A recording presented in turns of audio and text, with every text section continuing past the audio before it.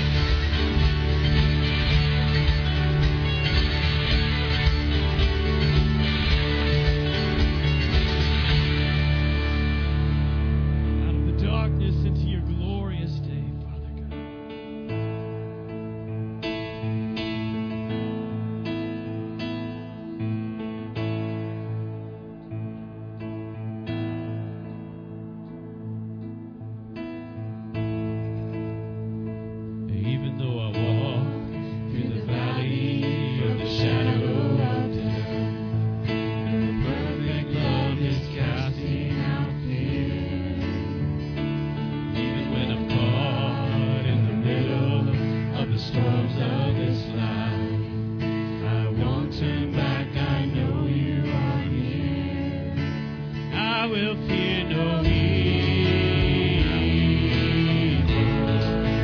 for my God is with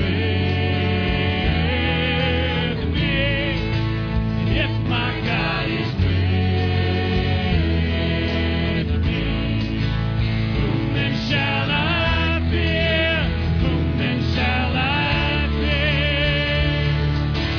Oh no, you never let go through the calm, through the storm. Oh no, you never let go every high, every low.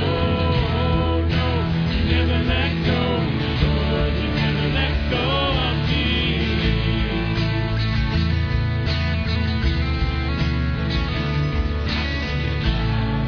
That is coming for the heart that holds on. A glorious life beyond all compare. There will be an end to these struggles, but until that day comes, we'll live to know you here on the earth. I will fear no evil, for my God is with me. If my God is with me, whom then shall I fear? Whom then shall I fear?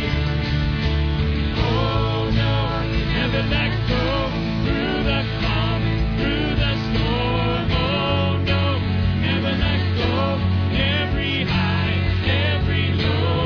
Oh no, you never let go, Lord, you never let go of me. You keep on running and you never let go. Singing, oh no, you never let go through the calm, through the storm. Oh no, you never let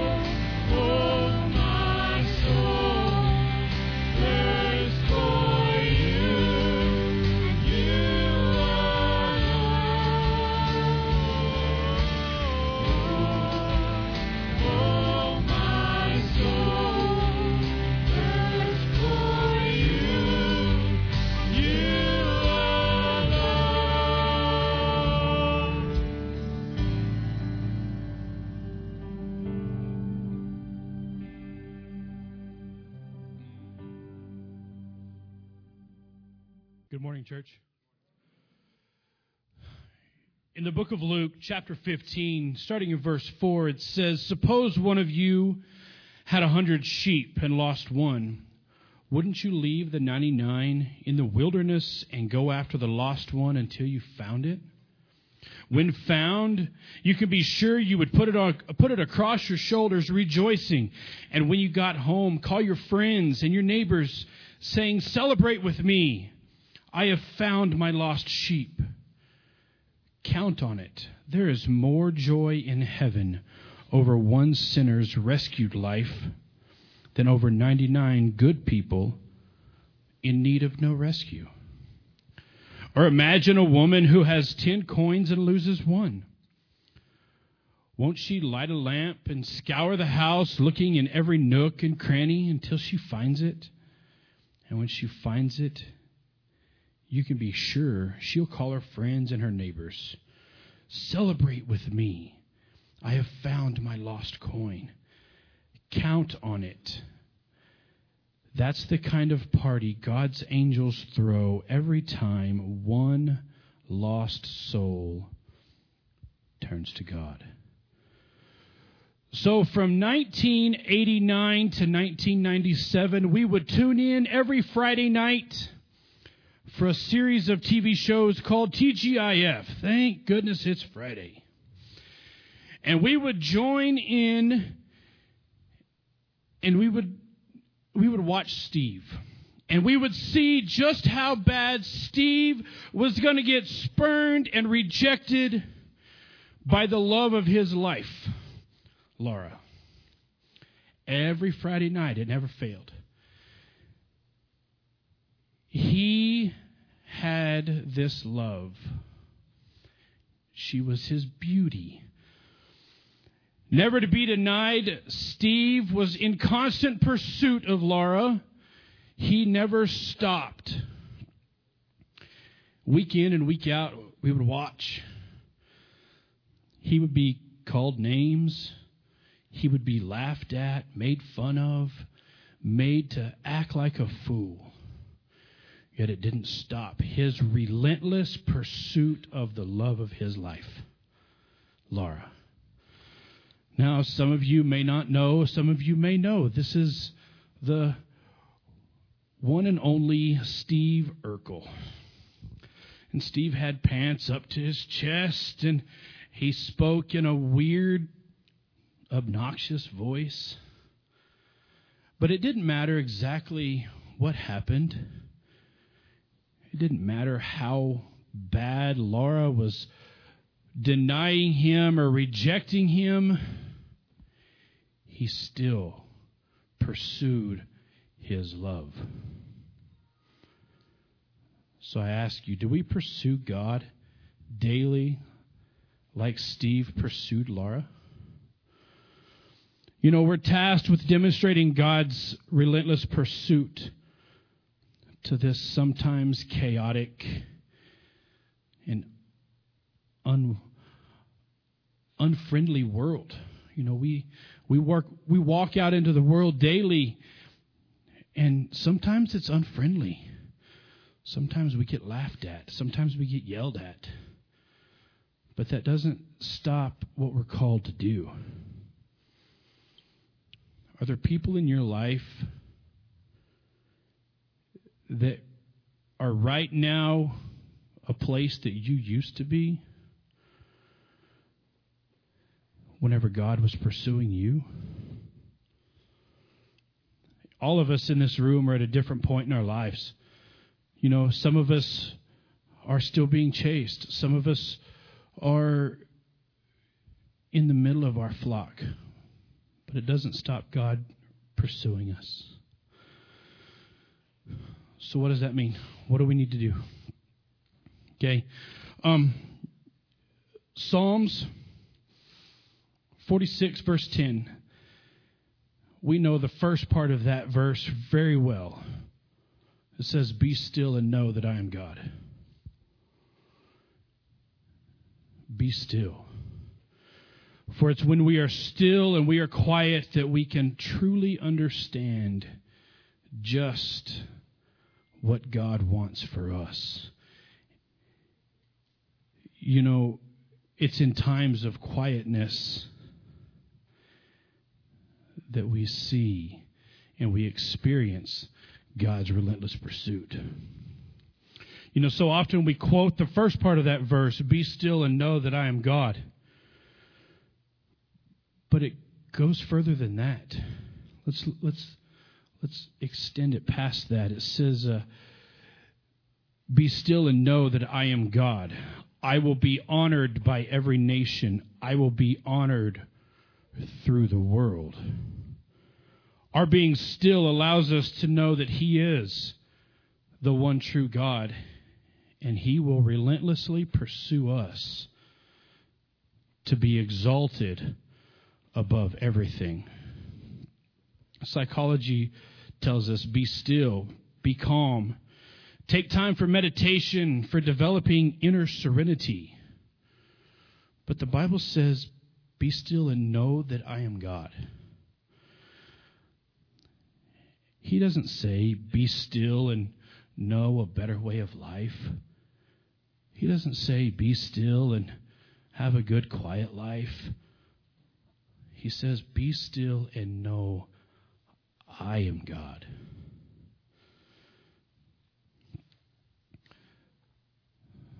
So now I'm going to put this back onto you. So what do you have to do? We must daily make time for God. His pursuit for us is unending. Remember, you must be still. In being still, you will be able to hear God. In being still, you will be able to know God. And you'll be able to experience His relentless pursuit. You know, I'm reminded of a song that we're fixing to sing.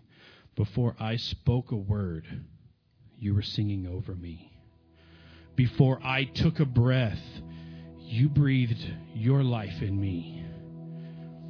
When I was your foe, still your love fought for me. You know, your love chases me down. It fights till I'm found. It leaves the 99 in pursuit of the one. You know, I heard it once said that leaving the 99 is not that important until you're the one that needs to be found. God's pursuit of us is relentless. It never stops.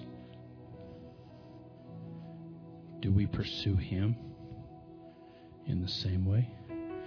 As we come to this table this morning, as we partake of this wonderful image, make sure that you're in a place that you're pursuing God in the same way that He's pursuing you. Let's pray. Heavenly Father, thank you for this day. Lord, thank you for your reckless love that seeks us out wherever we are and finds us and brings us back to you. Lord, I pray that as we go through this week, Lord, that we will take time to be still and we will experience you in a new, mighty, and miraculous way. It's in your Son's name we pray. Amen.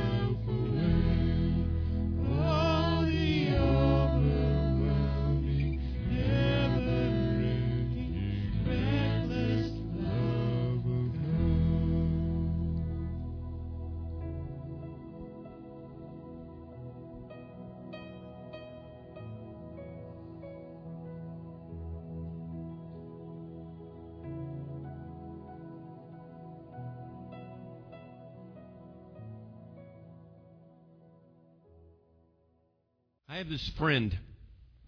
I won't mention names. His initials are Wes Weems. He and I have this interchange almost every Sunday. He's not here, so I can make fun of him. But if you're watching online, brother, I love you. And we have this interchange almost weekly. We come up, we see each other. Hey, man, how you doing? I'm just tired.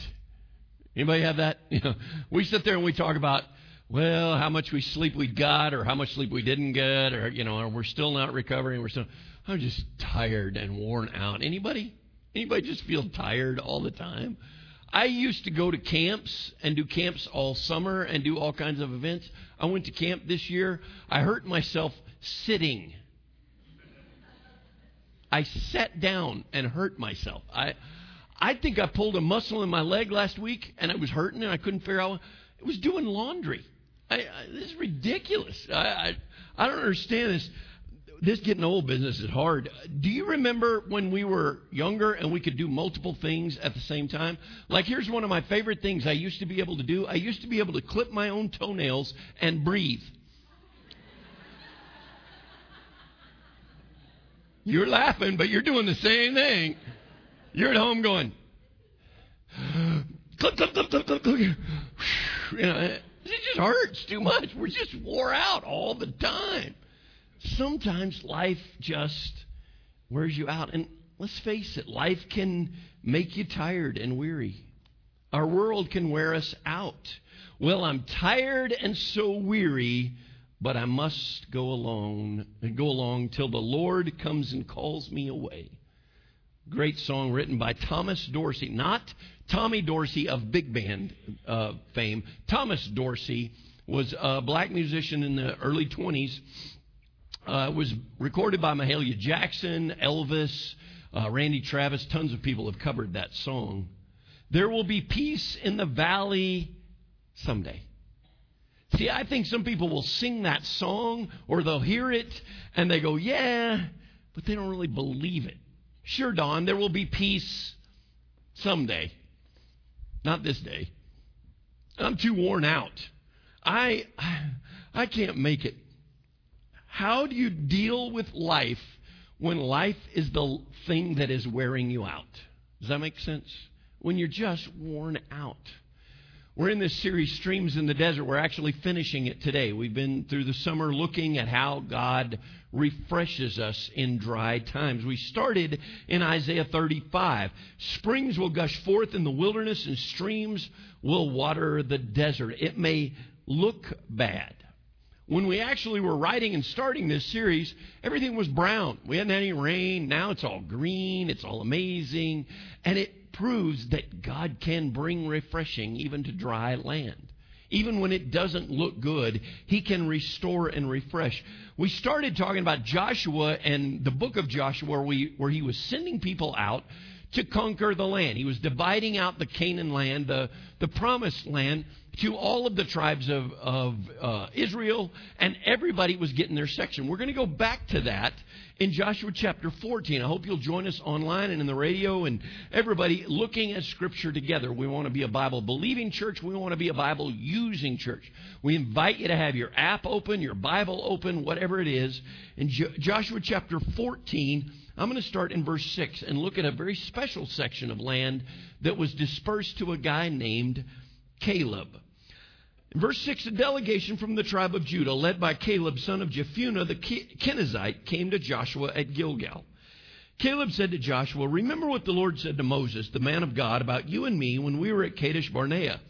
I was 40 years old when Moses, the servant of the Lord, sent me from Kadesh to explore the land of Canaan. I returned and gave an honest report. But my brothers who went with me frightened the people from entering the promised land. For my part, I wholeheartedly followed the Lord my God. So that day Moses solemnly promised me, the land of Canaan on which you were just walking will be your grant of land, and that your descendants forever, and that of your descendants forever, because you wholeheartedly followed the Lord my God. Now, as you can see, the Lord has kept me alive and well as He promised for all these 45 years since Moses made this promise, even while Israel wandered in the wilderness. Today, I'm 85 years old. I'm as strong now as I was when Moses sent me on that journey, and I can still travel and fight as well as I could then. So give me the hill country that the Lord promised me. You'll remember that as scouts, we found the descendants of Anak living there in great walled towns. But if the Lord is with me, I will drive them out of the land, just as the Lord said. So Joshua blessed Caleb, son of Jephunneh, and gave Hebron to him as his portion of land. Hebron still belongs to the descendants of Caleb, son of Jephunneh, the Kenizzite, because he wholeheartedly followed the Lord, the God of Israel. Caleb is sometimes referred to as the forgotten spy. There were 12 spies that went into Canaan, Joshua and Caleb, and the other 10 just disappeared from the planet. Joshua goes on to be the big leader. He gets his own book. But Caleb, what happened to him? Now, it's interesting here, a couple of facts that may or may not matter to you, but it is specific to mention several times that Caleb is the son of Jephunneh, the Kenizzite. Now, you may be going, what does that matter? The Kenizzites, he comes as a representative of the tribe of Judah, but the Kenizzites are descendants of Esau. Jacob and Esau. Those two got along really well, didn't they? They did not. There was great division. Jacob goes on to lead the tribes of Israel, and Caleb attaches to the tribe of Judah and the tribe of Israel, but he is not one of the tribes of Israel. Yet Caleb's name means all heart. It says in verse 8 that he followed and he served with all his heart. He never gave up on God's ways. Notice I said he never gave up on God's ways, not his own ways. This is the way I want it. No, he said this is the way God said it was going to be. And he goes on to remind Joshua, hey, remember, dude, I was there. I saw all the descendants of Anak. I saw those giants. I saw all of that. But our brothers struck fear in the hearts of the people. They made them afraid to go in there. And fear started taking over. They saw the giants and they hid and they saw themselves as helpless. Friends, sometimes the Holy Spirit can't move in our lives because we don't have any space for Him. We fill it up with so much of our stuff and our concerns and our things that He can't move us. You see, when God's blessings are drowned out in our life by our challenges, we're going to feel weary. We're going to feel worn down. Fear will set in. Caleb saw through the fear. He saw what God could do, but the others saw the fear, and it gripped them. I love this from last week because this is exactly what Caleb is doing. He is grabbing onto what God has already said. Hey, man, that's going to be your land. And he is hanging on to what God has already done. He is grasping those together, and he's living that way. And that is what He is calling us to do. But you may be sitting there going, yeah, Don, that's great and all, but you don't understand what I'm going through. I'm a single mom. I don't have any rest. I don't have much hope. You don't understand, Don. We got to go back to the doctor. They want to run more tests. You don't understand, Don. I got to fill out another job application. I don't know how to do all of this anymore. You don't understand, Don. These mandates, they just keep coming down, and all I see is all of this stuff around me. And it starts swallowing me up. Friends, Caleb uses a word that is a key part to dealing with tired. He uses this word, remember. Remember what the Lord said to Moses. If you're dealing with tired and you're dealing with fatigue and you're dealing with worn out, remember. I started playing with this a little bit, and remember is a word we use in church quite a lot, specifically talking about communion. This do in remembrance of me. So I just started goofing around in concordances and on the internet and looking at how many times this subject comes up in the Scripture. I stopped counting at 300. There's probably more. There's over 300 references in the Bible to remembrance. The whole Passover celebration is remember what God did for you. Remind you of what God has done. You see, when we remember what God has done, it reminds us of what is possible. It doesn't remind us of what is going on. It reminds us of what is possible. You hearing me? But the real kicker to this story shows up in verse 10. In verse 10, he says, I'm 85. Let's go. I mean, can you hear him? He's like, I'm 85. Come on, we got to fight. Somebody give me a sword. I got to kill somebody. You know, he's ready to go. And he lists his abilities. He lists his age. He lists the promises. You know what he doesn't list? He doesn't list what he can't do. Well, I'm 85. My back kind of hurts. Doesn't do that. He doesn't list all of the things that are wrong. He doesn't list all of the challenges. He lists all of the things that are in him, that are about me. Friends, we long for purpose in our life. If you are still breathing, you have purpose. You can amen that. That's pretty good right there. If you are still breathing, you have a purpose. This 85-year-old in verse 12 says, give me the hill country. Give me the challenge. I'll get to it. Let's get after it. But what if you have physical limitations? What if you have mental limitations? What if you have financial limitations or kids, or you're dealing with depression? Look in verse 10. Caleb says, he kept me alive. Listen, folks, if you don't get anything, get this. You have purposes, plural. There's a lot of people that say, I guess I'm alive for this purpose. God never works in one purpose in your life. There are multiple things. If you are still breathing, there are still more things for you to do. Don't list what you can't do, and don't stop looking for the opportunities. Don't stop believing that he can use you. Because Caleb trusted wholeheartedly. Do you? I'm not trying to call anybody out. I'm just asking, do you trust him with everything? Do you trust that God knows his stuff? Let me ask you a real question. Is it feasible? Is it possible that Caleb could have had some doubts in those 45 years? 45 years? Somewhere around year 13? Would it be easy to go, these Israelites are knuckleheads. They're wandering around out here in the desert. They're never going to get this figured out. He knows good and well. They're not lost. They're at any time between 10 and 15 miles from Canaan. They were there because they were punished. God said, you will be there for 40 years. He's sitting there looking at 40 years. I'm going to be in my 80s. Would it be easy for him to doubt? I think it would be very feasible that he doubted. I read this story this last week, and if one of you posted it, I apologize. I'm not giving you credit. I can't remember who I saw it from, but it was a good story, so I'm not trying to be plagiarizing. I'm just telling you, I don't remember who to give credit to, but somebody posted it. So it was a story about a little country church, and they were having a men's breakfast. And they had a visiting pastor from down the road, and they came in. They were having a men's breakfast, and he asked this old farmer to pray. Guy gets up, kind of bow-legged. He's wearing overalls and takes his dirty old cap off and bows his head, and he says, Lord, I hate buttermilk. And the preacher kind of gives him the one eye. You know, if you got one eye closed, it's still a prayer, but I can peek around. Don't lie and tell me you haven't done the same thing. So this old guy goes, I hate buttermilk. Then he goes on, I hate lard.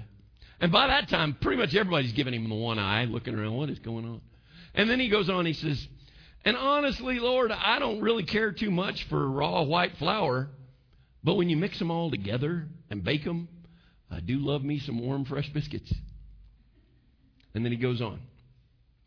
So when things come up in life that we don't like and we don't understand, help us to just relax and wait until you're done mixing. It'll probably be even better than them biscuits. Let me ask you, are there things in the last couple of weeks that have happened that have frustrated you? Are there things in the last few weeks that have worn you out?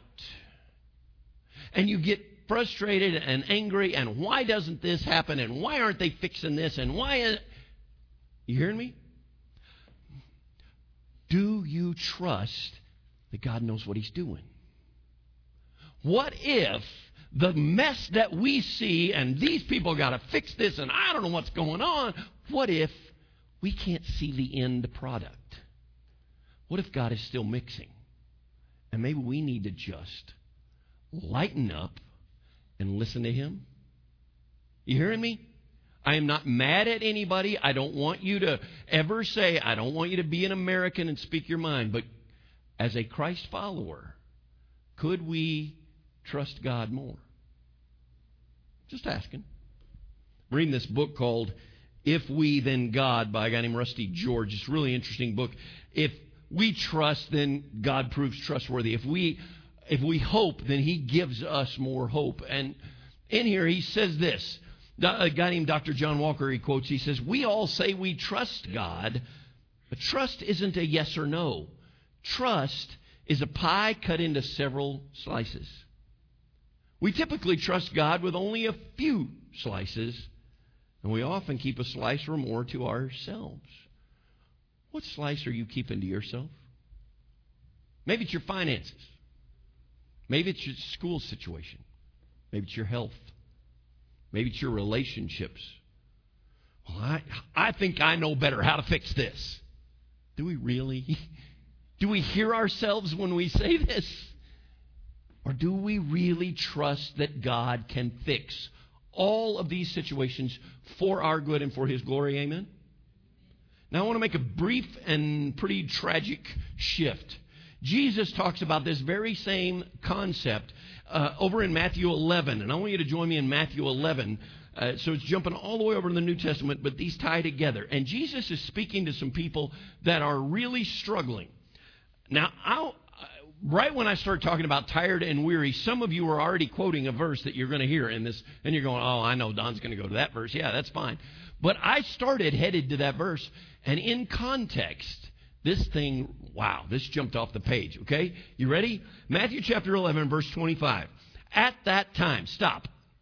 Okay, look at chapter 11. Look at what's going on in chapter 11. If you have headers, you'll notice at the beginning of chapter 11, it's John the Baptist has been put in prison. He's later on going to be beheaded.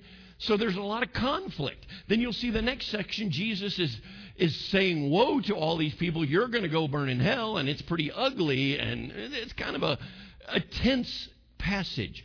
And then this one, if you have headers, mine says Jesus says a prayer of thanksgiving. And this is what He says. At that time, Jesus prayed this prayer. O Father, Lord of heaven and earth, thank you for hiding these things from those who think themselves wise and clever, and for revealing them to the childlike. Yes, Father, it pleased you to do it this way. My Father has entrusted everything to me. No one truly knows the Son except the Father, and no one truly knows the Father except the Son, and those to whom the Son chooses to reveal Him. Then Jesus said, come to me. Here we are. This is the part you all knew was coming. All of you who are weary and carry heavy burdens, and I will give you rest. Take my yoke upon you. Let me teach you, because I'm humble and gentle at heart, for you, and you will find rest for your souls. For my yoke is easy to bear, and the burden I give you is light. Now, did you notice how he started these things? Hiding these things from those who think themselves wise and clever. Could that be you and me?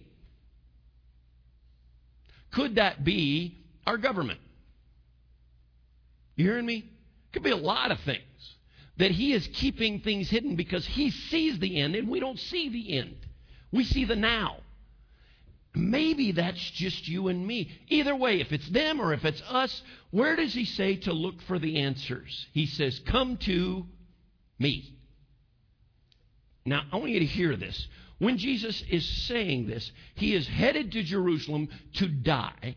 And the people that He is talking to are really, really oppressed. Not inconvenienced, not annoyed. They are really oppressed. When Jesus is crucified, there are a lot of experts that believe the tax rate in Capernaum, where He did most of His preaching, was close to 60% of your income. How, you hearing me? You're like, okay, we all hate the IRS, all right? But we really only hate them on about April 15th, all right? But these people had tax collectors set up everywhere. It could be a weekly, it could be a monthly, it could be a daily, it could be come up with a new one. And they could, the tax collector could just stand up and say, all right, everybody owes me another this for this new tax. And if you don't comply, the Roman soldier that is right here smashes you in the face. Or he kills you. Or he goes and kills a member of your family. Or they just go and take your animals, your whole livelihood. If you speak up about it, they'll kill you. They'll kill your family. They'll burn your house down. They will stand there and look at everybody else and say, anybody else got anything to say? This is oppression, people. That is real, true oppression. This is fear that you couldn't say anything, you couldn't do anything, you had no hope, you had no voice, and no way it was going to get better. And Jesus comes along, he says, are you tired? Are you tired of all of this? Then come to me. He didn't say, speak out. He said, come to me.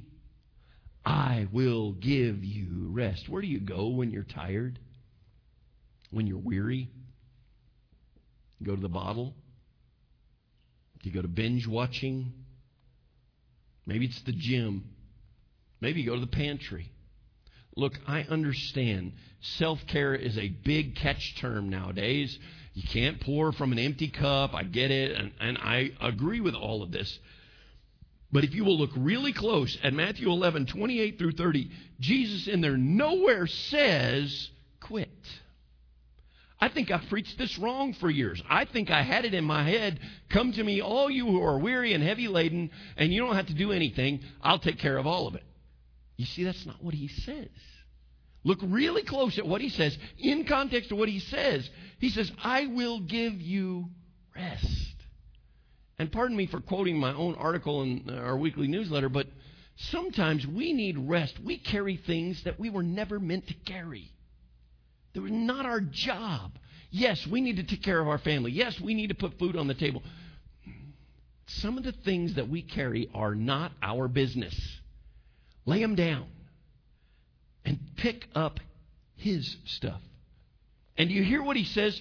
True rest comes from putting on a piece of equipment. What? He wants us to work? Yeah, listen. Jesus said, take my yoke. As I said, I preached it. He'll do all the work. That is absolutely not what it is. I started looking up in Encyclopedia Britannica what a yoke is. For those of you that are under 30, an encyclopedia is a book. All right? They had them on shelves. They weigh like 400 pounds. No, now we have them all on our iPads and stuff. But Britannica said for a yoke to work, it needed two things. It needed to fit. And that's where the horse collar came from later on. And it needed to distribute the weight. Because 2 oxen could do the work of 4 or 5 or sometimes 8 oxen if the yoke carried the weight of the trailer, of the plow, of whatever it was they were pulling. It was to distribute the weight. And you know how they trained young oxen? They didn't say, all right, you young ox, you sit here and you watch him. No, they tied them to an older one. A more experienced one. And hear what Jesus says. Take my yoke upon you. The strong one would lead, but the younger one would still have work to do. And here's the best part. The work that you need to do, don't go out here and say, Don wants us to work harder at being a Christian. The work you need to do, learn from me. Be in my presence. Let me give you rest. He didn't promise you'll never have a burden. In fact, he promised to give you a burden. He said, take my burden. It's light. I'll carry you. You see, friends, if you're worn out from everything that's going on out there, lean into him. This song, Peace in the Valley for Me. Thomas Dorsey was born in 1899, a black itinerant preacher's kid. And his mama taught him to play the piano, and he loved playing in church, but it was the nightclubs that paid the bills. And that's where he'd go to get paid, but he'd do that on Friday and Saturday and do church on Sunday, and so much it tore him up. He was so confused. He had a nervous breakdown. One time in 1940, he was riding a train, and he had just been at the movie theater and seen the newsreels of Hitler bringing his tanks into Western Germany and just demolishing everything. And right as he was thinking about that, they came over a hill in a vale, and he said, I saw sheep and horses grazing, and everything was so peaceful. Why can't mankind figure this out? And he sat down and he wrote this chorus. There will be peace in the valley someday. Our God wants you to have that peace. He wants you to have that peace this day. If you are worn out and weary, come to Him. His burden is light. He will carry you.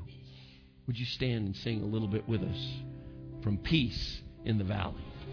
Thank you for listening to audio from Central Christian Church in Portales, New Mexico. Feel free to make copies of this message to give to others, but please do not charge for those copies or alter the content in any way without permission. To connect with us, visit our website at centralwired.org.